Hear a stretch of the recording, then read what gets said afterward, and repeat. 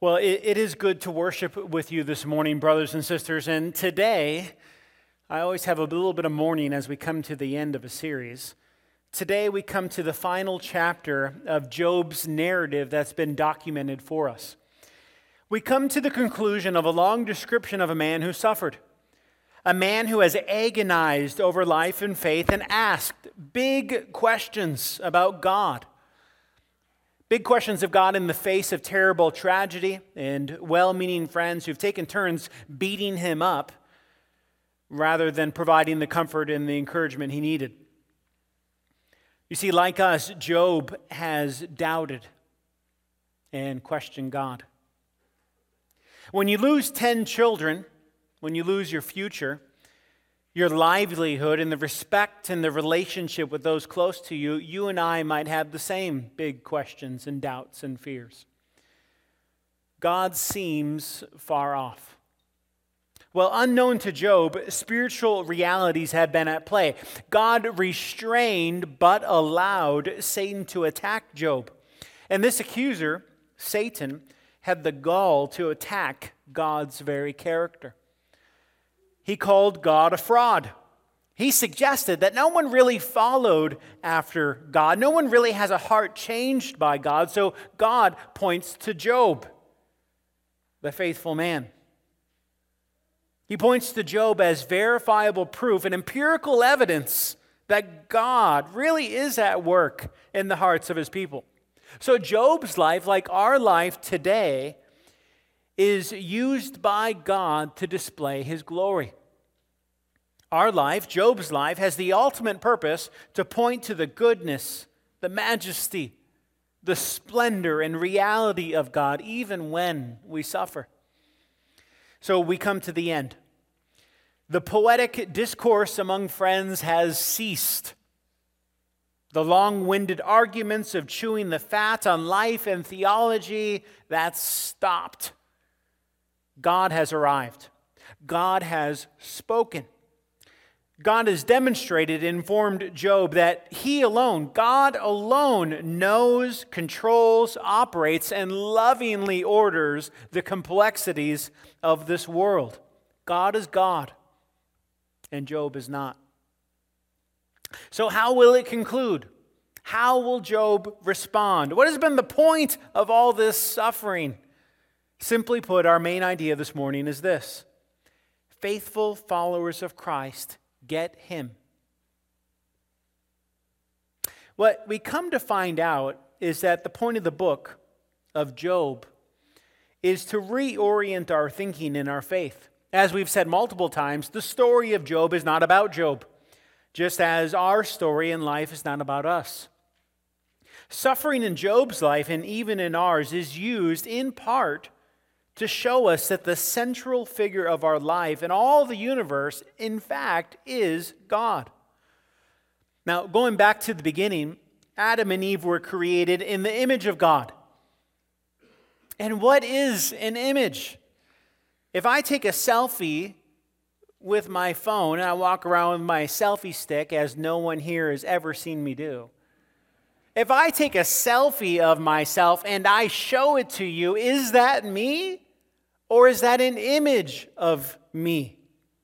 It's a representation of me. And in the same way, when you and I are created in God's image, we are to be a reflection, a representation of his character in our life. People, when they see us, are to in part see something of God. We're made in his image. We are to display that our greatest treasure and desire in this life is to be his image, to be with him, to follow him. This life isn't about us. It's about him. So consider with me how this image is reflected in this final chapter. And read with me, please, Job 42. Then Job answered the Lord and said, I know that you can do all things, and that no purpose of yours can be thwarted. Who is this that hides counsel without knowledge? Therefore, I have uttered what I did not understand, things too wonderful for me which I did not know. Hear, and I will speak. I will question you, and you will make it known to me. I had heard of you by the hearing of my ear, but now my eye sees you. Therefore I despise myself and repent in dust and ashes. And after the Lord had spoken these words to Job, the Lord said to Eliphaz the Temanite, my anger burns against you and against your two friends, for you have not spoken to me what is right, as my servant Job has. Now therefore take 7 bulls and 7 rams and go to my servant Job and offer up a burnt offering for yourselves. And my servant Job shall pray for you, for I will accept his prayer not to deal with you according to your folly. For you have not spoken of me what is right, as my servant Job has. So Eliphaz the Temanite and Bildad the Shuhite and Zophar the Naamathite went and did what the Lord had told them. And the Lord accepted Job's prayer. And the Lord restored the fortunes of Job when he had prayed for his friends. And the Lord gave Job twice as much as he had before. Then came with him all his brothers and sisters and all who had known him before, and ate bread with him in his house. And they showed him sympathy and comforted him for all the evil that the Lord had brought upon him. And each of them gave him a piece of money and a ring of gold. And the Lord blessed the latter days of Job more than his beginning. He had 14,000 sheep, 6,000 camels, 1,000 yoke of oxen, and 1,000 female donkeys. He also had 7 sons and 3 daughters. And he called the name of his first daughter Jemimah, and the name of his second Keziah, and the name of the third Karen-Happuch. And in the land all there were no women so beautiful as Job's daughters. And their father gave them an inheritance among their brothers. And after this, Job lived 140 years and saw his sons and his sons' sons 4 generations. And Job died, an old man and full of days. I'll confess, I don't know if I said those daughters' names right. I think I'm close, though. In our passage, first, we have Job's faith and experience. And I get this directly from verses 1 through 6. Job has been listening to God for some time, and God has been questioning and humbling Job. What is Job's response? Worship. Job worships God by declaring and confessing God's worth. He worships in this confession and this prayer in verses 1 through 6. He worships by elevating God in his mind and heart. He worships by rightly seeing himself as dependent and needy. He worships by trusting in God's character now that he rightly sees God for who he is. And that's worship. Now, I want to hone our attention on 2 items in these verses that I think will serve us well this morning. Verse 2, look again, says this: I know that you can do all things, and that no purpose of yours can be thwarted. What is Job saying here, really? Job is confessing that in light of the last 4 chapters of God asking him questions, remember some of these questions? Job, where were you when I laid the foundation of the earth? Or Job, are you able to give life and control animals and stars and the working of the universe? Can you? In light of questions like these, Job is saying in this section that everything that occurs, everything that takes place in this life is within the framework, control, and power of God's divine wisdom. God can do all things. And God has purposes that cannot be stopped or changed. Now, this has incredible significance on Job's life and yours, on your life, my life this morning. Job's faith has now grown and expanded in his understanding, and he comes to this conclusion. God is not just sovereign, but he's good. He does all things. He has mysterious purposes, which can include me suffering. Somehow, that is in his control, and it's good still, Job says. God will move and operate in such a way in my life and in the expanse of the universe for his glory to be displayed. So in summary, my suffering, Job says, my suffering is a part of God's purpose. It doesn't feel good. I don't like it. I hurt. I have questions, but I now trust that there are eternal realities and purposes at play, even if I can't see them. But look also again at verse 5. I had heard you by the hearing of the ear, but now my eye sees you, Job says. I found another translation that was helpful that said, I admit it, I once lived by rumors of you. Now I have it all firsthand from my own eyes and ears. Now, Job didn't have the scriptures like you and I do, so his knowledge of God had been passed down orally from other faithful followers of Christ, and also from what he could glean from God's general revelation as he looked around at the world. Job admits that his understanding of God, it was reliant on other people, but now he's lived it. It's no different for you and I today. There are many things that we know to be true of God in the Scriptures, but we know them in an academic way, perhaps. Whether we've pored over the Scriptures or, like Job, someone has faithfully communicated to us and taught us about the God of the Scriptures, there's still a difference between the knowledge that we make mental assent toward in our mind and the knowledge that we've experienced. I'm going to celebrate the Vikings later this afternoon. And they may have a sign up that says, you see this in stadiums, John 3:16. For God so loved the world. Love John 3:16. It's one thing to be told that God loves the world. It's a whole other thing to experience the love of God poured out into your heart and soul. Not just an academic knowledge about some things about God, but you've lived it. You've experienced it. So perhaps you are here today and you're considering Christianity. Many of you have been invited, maybe by a friend. You're searching for truth. You've been dragged here by your parents. Regardless, you're here. Is it possible that your understanding of God may be more informed by what well-meaning people have told you? It's possible.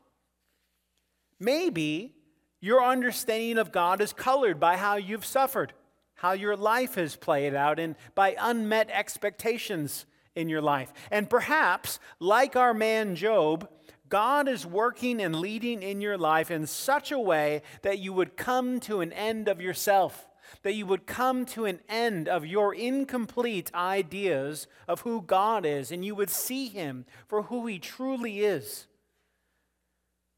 And if this is you, if you're considering Christianity and this is you, I'm glad you're here. This is a good place to wrestle with those kind of questions.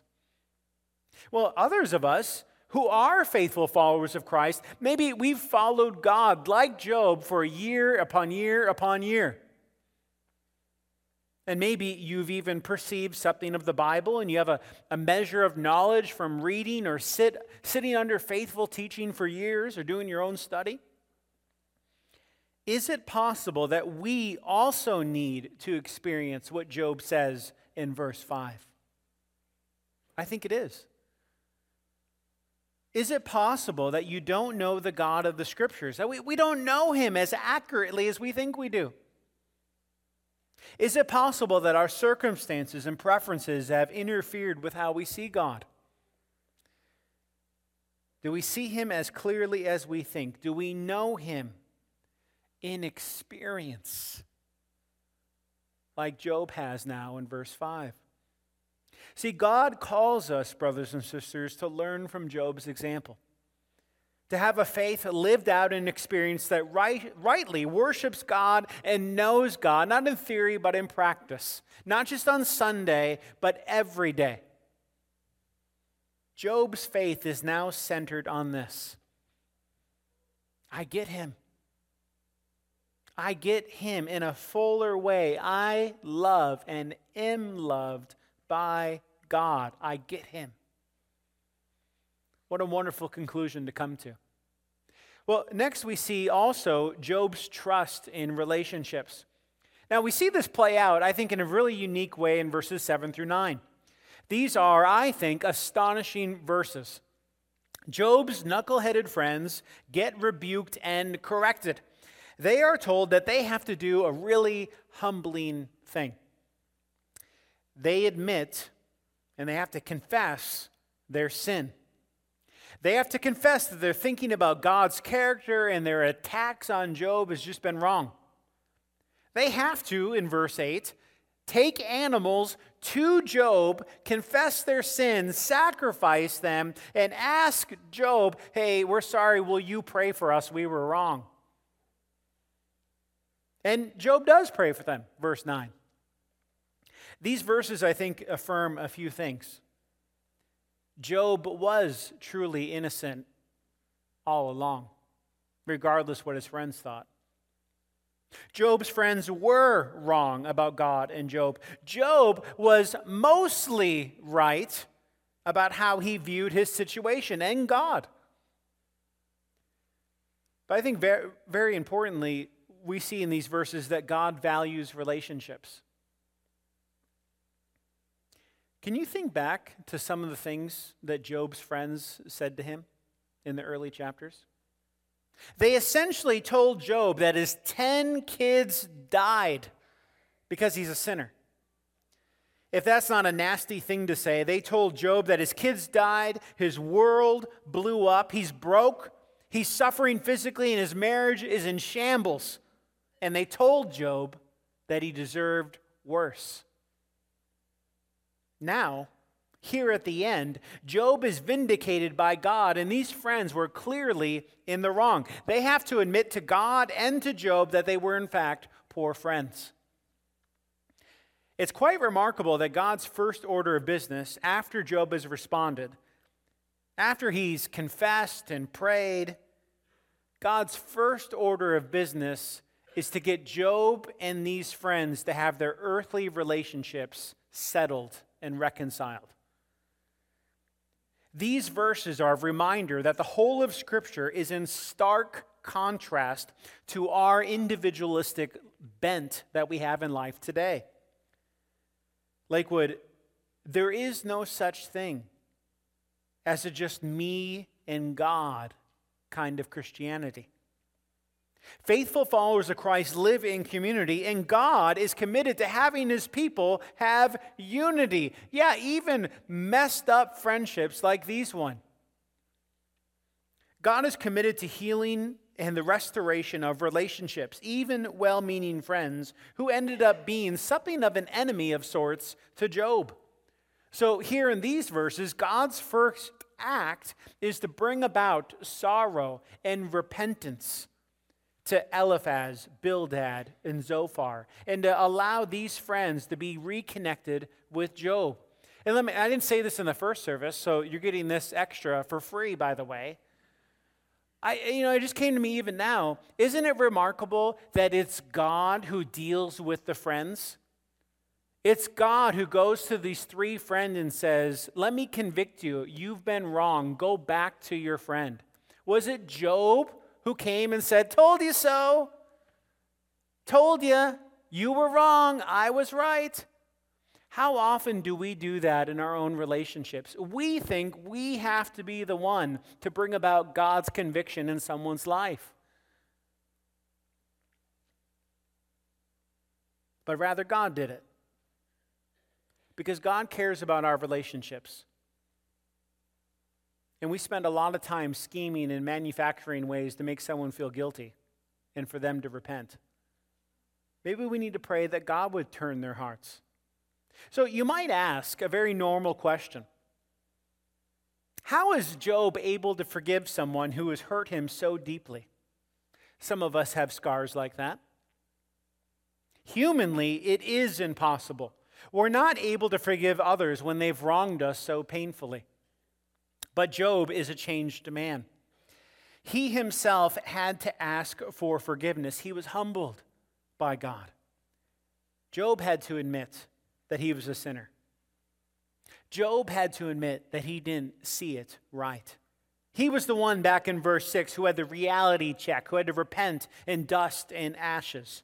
See, Job was able to forgive his friends as they repented to him because Job first had to be forgiven by God as he repented to the Lord. Even still, I think this whole restoration business is downright amazing. And perhaps it's a needed reminder to you and I that God is still in the business of restoring fractured relationships. If you have been wronged like Job, perhaps part of the answer is that we too need to get right with God and trust that God will deal with the other party. Job's prayer for his friends turned enemies, turned friends again. That prayer is just a shadow, a foretelling of another example of this kind of prayer. You see, thousands of years would pass and the God-man Jesus would come to earth. And he taught his faithful followers of Christ to turn the other cheek and to pray for those who harm you. He would teach and live a perfect life, and he would take that perfect life and become the better Job, the fulfillment of Job. Jesus was truly the innocent sufferer who died on the cross to pay for the sins of his people who had become his enemies. And Jesus, this innocent sufferer, as he was dying on that cross, as he was bearing the punishment that sinners deserve, he prayed a prayer. Perhaps much like Job's prayer. And this is his prayer in Luke 23. Jesus said, "Father, forgive them, for they know not what they do." Jesus prayed for the restoration of people who had turned on him. Jesus' heart, even in his own suffering, is to see fractured relationships restored. His final prayer on the cross is that fractured relationships would be restored. Not just human relationships, but others' relationship to God.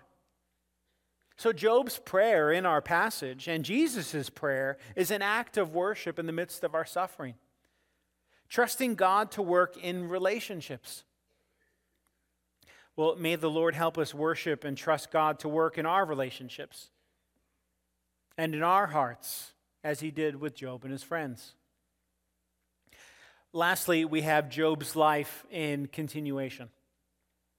This last point covers the final verses of Job's his narrative, his story in verses 10 through 17. And in God's kindness, Job's fortunes are restored, the text says. Job prayed and forgave his friends, and then blessing was given to Job. Not because Job earned it or deserved it, but because God gives lavish good gifts to his children. Job's family, who had abandoned him, showed up for a party. And like any religious folks, they had a potluck and they celebrated. Now, I want you to think back and remember Job 2. In the very beginning, after all this disaster, Job and his wife had an interaction where Job's wife was struggling to understand God's character. She too had lost those 10 kids and the livelihood and the fortune and all of it. And she was now watching her husband suffer. Job's words and his loving reminder to her in chapter 2 came out like this. Shall we receive good from God? And shall we not receive evil? What Job voiced in chapter 2, what he learned and experienced through the entirety of this narrative, especially as God showed up and answered Job, he learned that God is sovereign and good. He learned that God is totally in control of the good things that come and the evil things that come. He learned that God mysteriously allows disaster and evil for his glory and for our good. Job learned that God is God, and we can trust him with however life plays out. But as we come here at the end, verse 11 seems to indicate that his family got it too. They showed real care and sympathy for their brother who received evil and disaster in life. And God used these brothers and sisters to comfort Job. Job and his family never did receive, at least with what we're given, they never received any kind of explanation for the disaster that came. God never explained the heavenly court meeting with Satan in chapter 1. Job and his family only knew this, that God was God, and that he uses our lives for his glory and our ultimate good. Now, verse 10 says that the Lord gave Job twice as much as he had before. It seems he had double the support with his family, double the wealth, double the livestock, double the 401k, and double the years. Commentators point out that the beautiful daughters sharing in the inheritance points to the generosity and the overflow of Job's wealth. It was also pointed out to me this week that Job's giving of his inheritance to his daughters was very countercultural to his day and context. Dads didn't do that. Could it be that when we see God, when we get him, when he changes us, when he blesses us, could it be that we're called to live countercultural lives just as Job did? Lives of generosity and service, lives of sacrifice and holiness, lives of true love, worship, peace, and kindness, lives that are distinctively Christian. It's also noted in verse 16 that there's a connection to Psalm 90, verse 10, that says this: the years of our life are 70, or even by reason of strength, 80. We got some strong people here. Writers suggest that perhaps Job's 140 additional years aren't literal. And that's an argument you could make. He probably would see more than just his sons and their sons throughout 140 years. But rather, some argue it's a Hebrew way to say that Job lived double the life, double the fulfillment, double the joy. So whether it's a literal 140 years or it's a picture of a double blessed life, it doesn't matter. Verse 17 says that he lived full days. What a kindness of God. Notice how the narrative concludes. And Job died, an old man and full of days. Now, we would almost expect a grand story like this to follow the pattern of fairy tales and fictional accounts of our heroes gone by. The story should end, and he lived happily ever after. But this is no fairy tale. And what's not shared but implied is the very natural reality of living in this world. Job and his wife had a restored relationship and a restored life. But it was still life. All those livestock, that was work. And I bet some of them got sick and died. And on a cold, frigid Minnesota morning, they had to go take care of them. I mean, I assume Minnesota is the Holy Land. All that estate that Job had, he needed help. He had to manage workers who had their own lives. All those kids that were given to him again, well, he still likely prayed for them and asked God to protect their hearts and their decisions. Life still had its difficulties, but he had God. More intimately, more real because of the terrible tragedy that he had suffered. And then Job died. And as we pull back and take the 30,000-foot view of his life and death, we see a couple things more clearly, I think. These 42 chapters of Job are a slice of his life. Just a slice.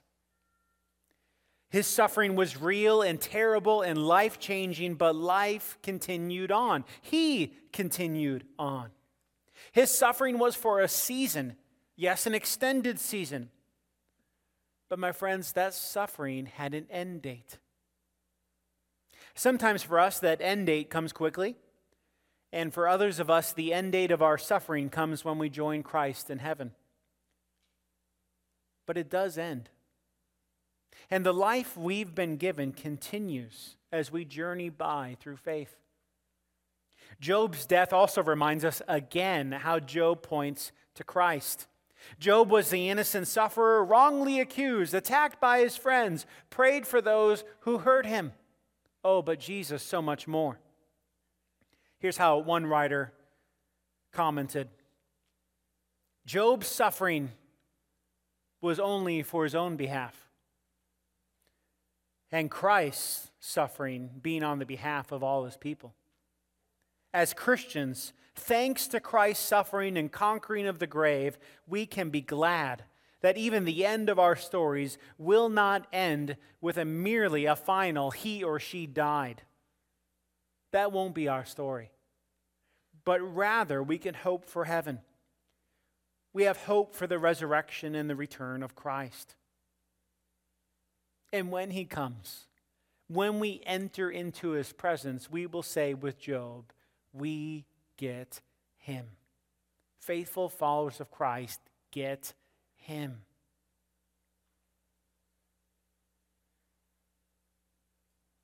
The streets of gold, the answered prayers,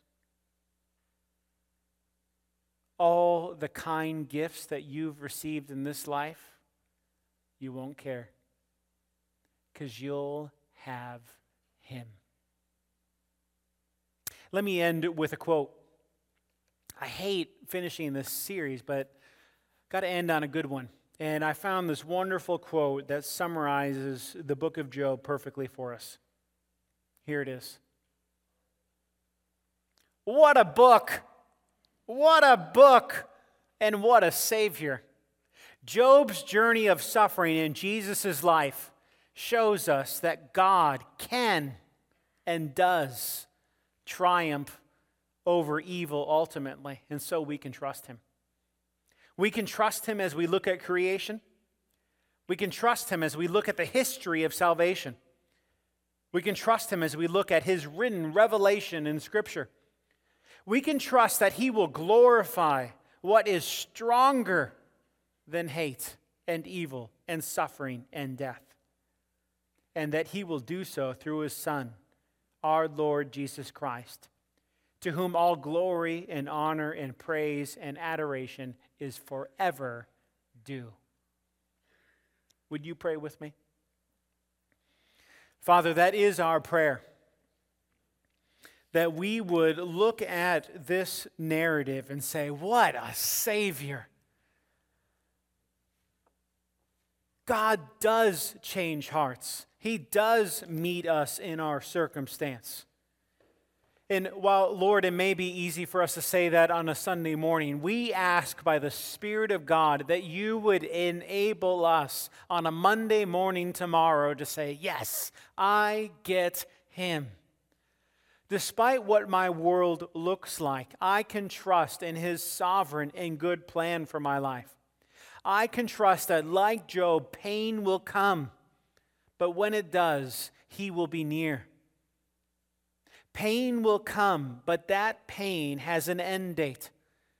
So, Lord, for those of us who've suffered deeply, for those of us who have lots of suffering yet to come in this broken world, would you help us to be a people who cling to Christ? We pray all this in Jesus' name. Amen.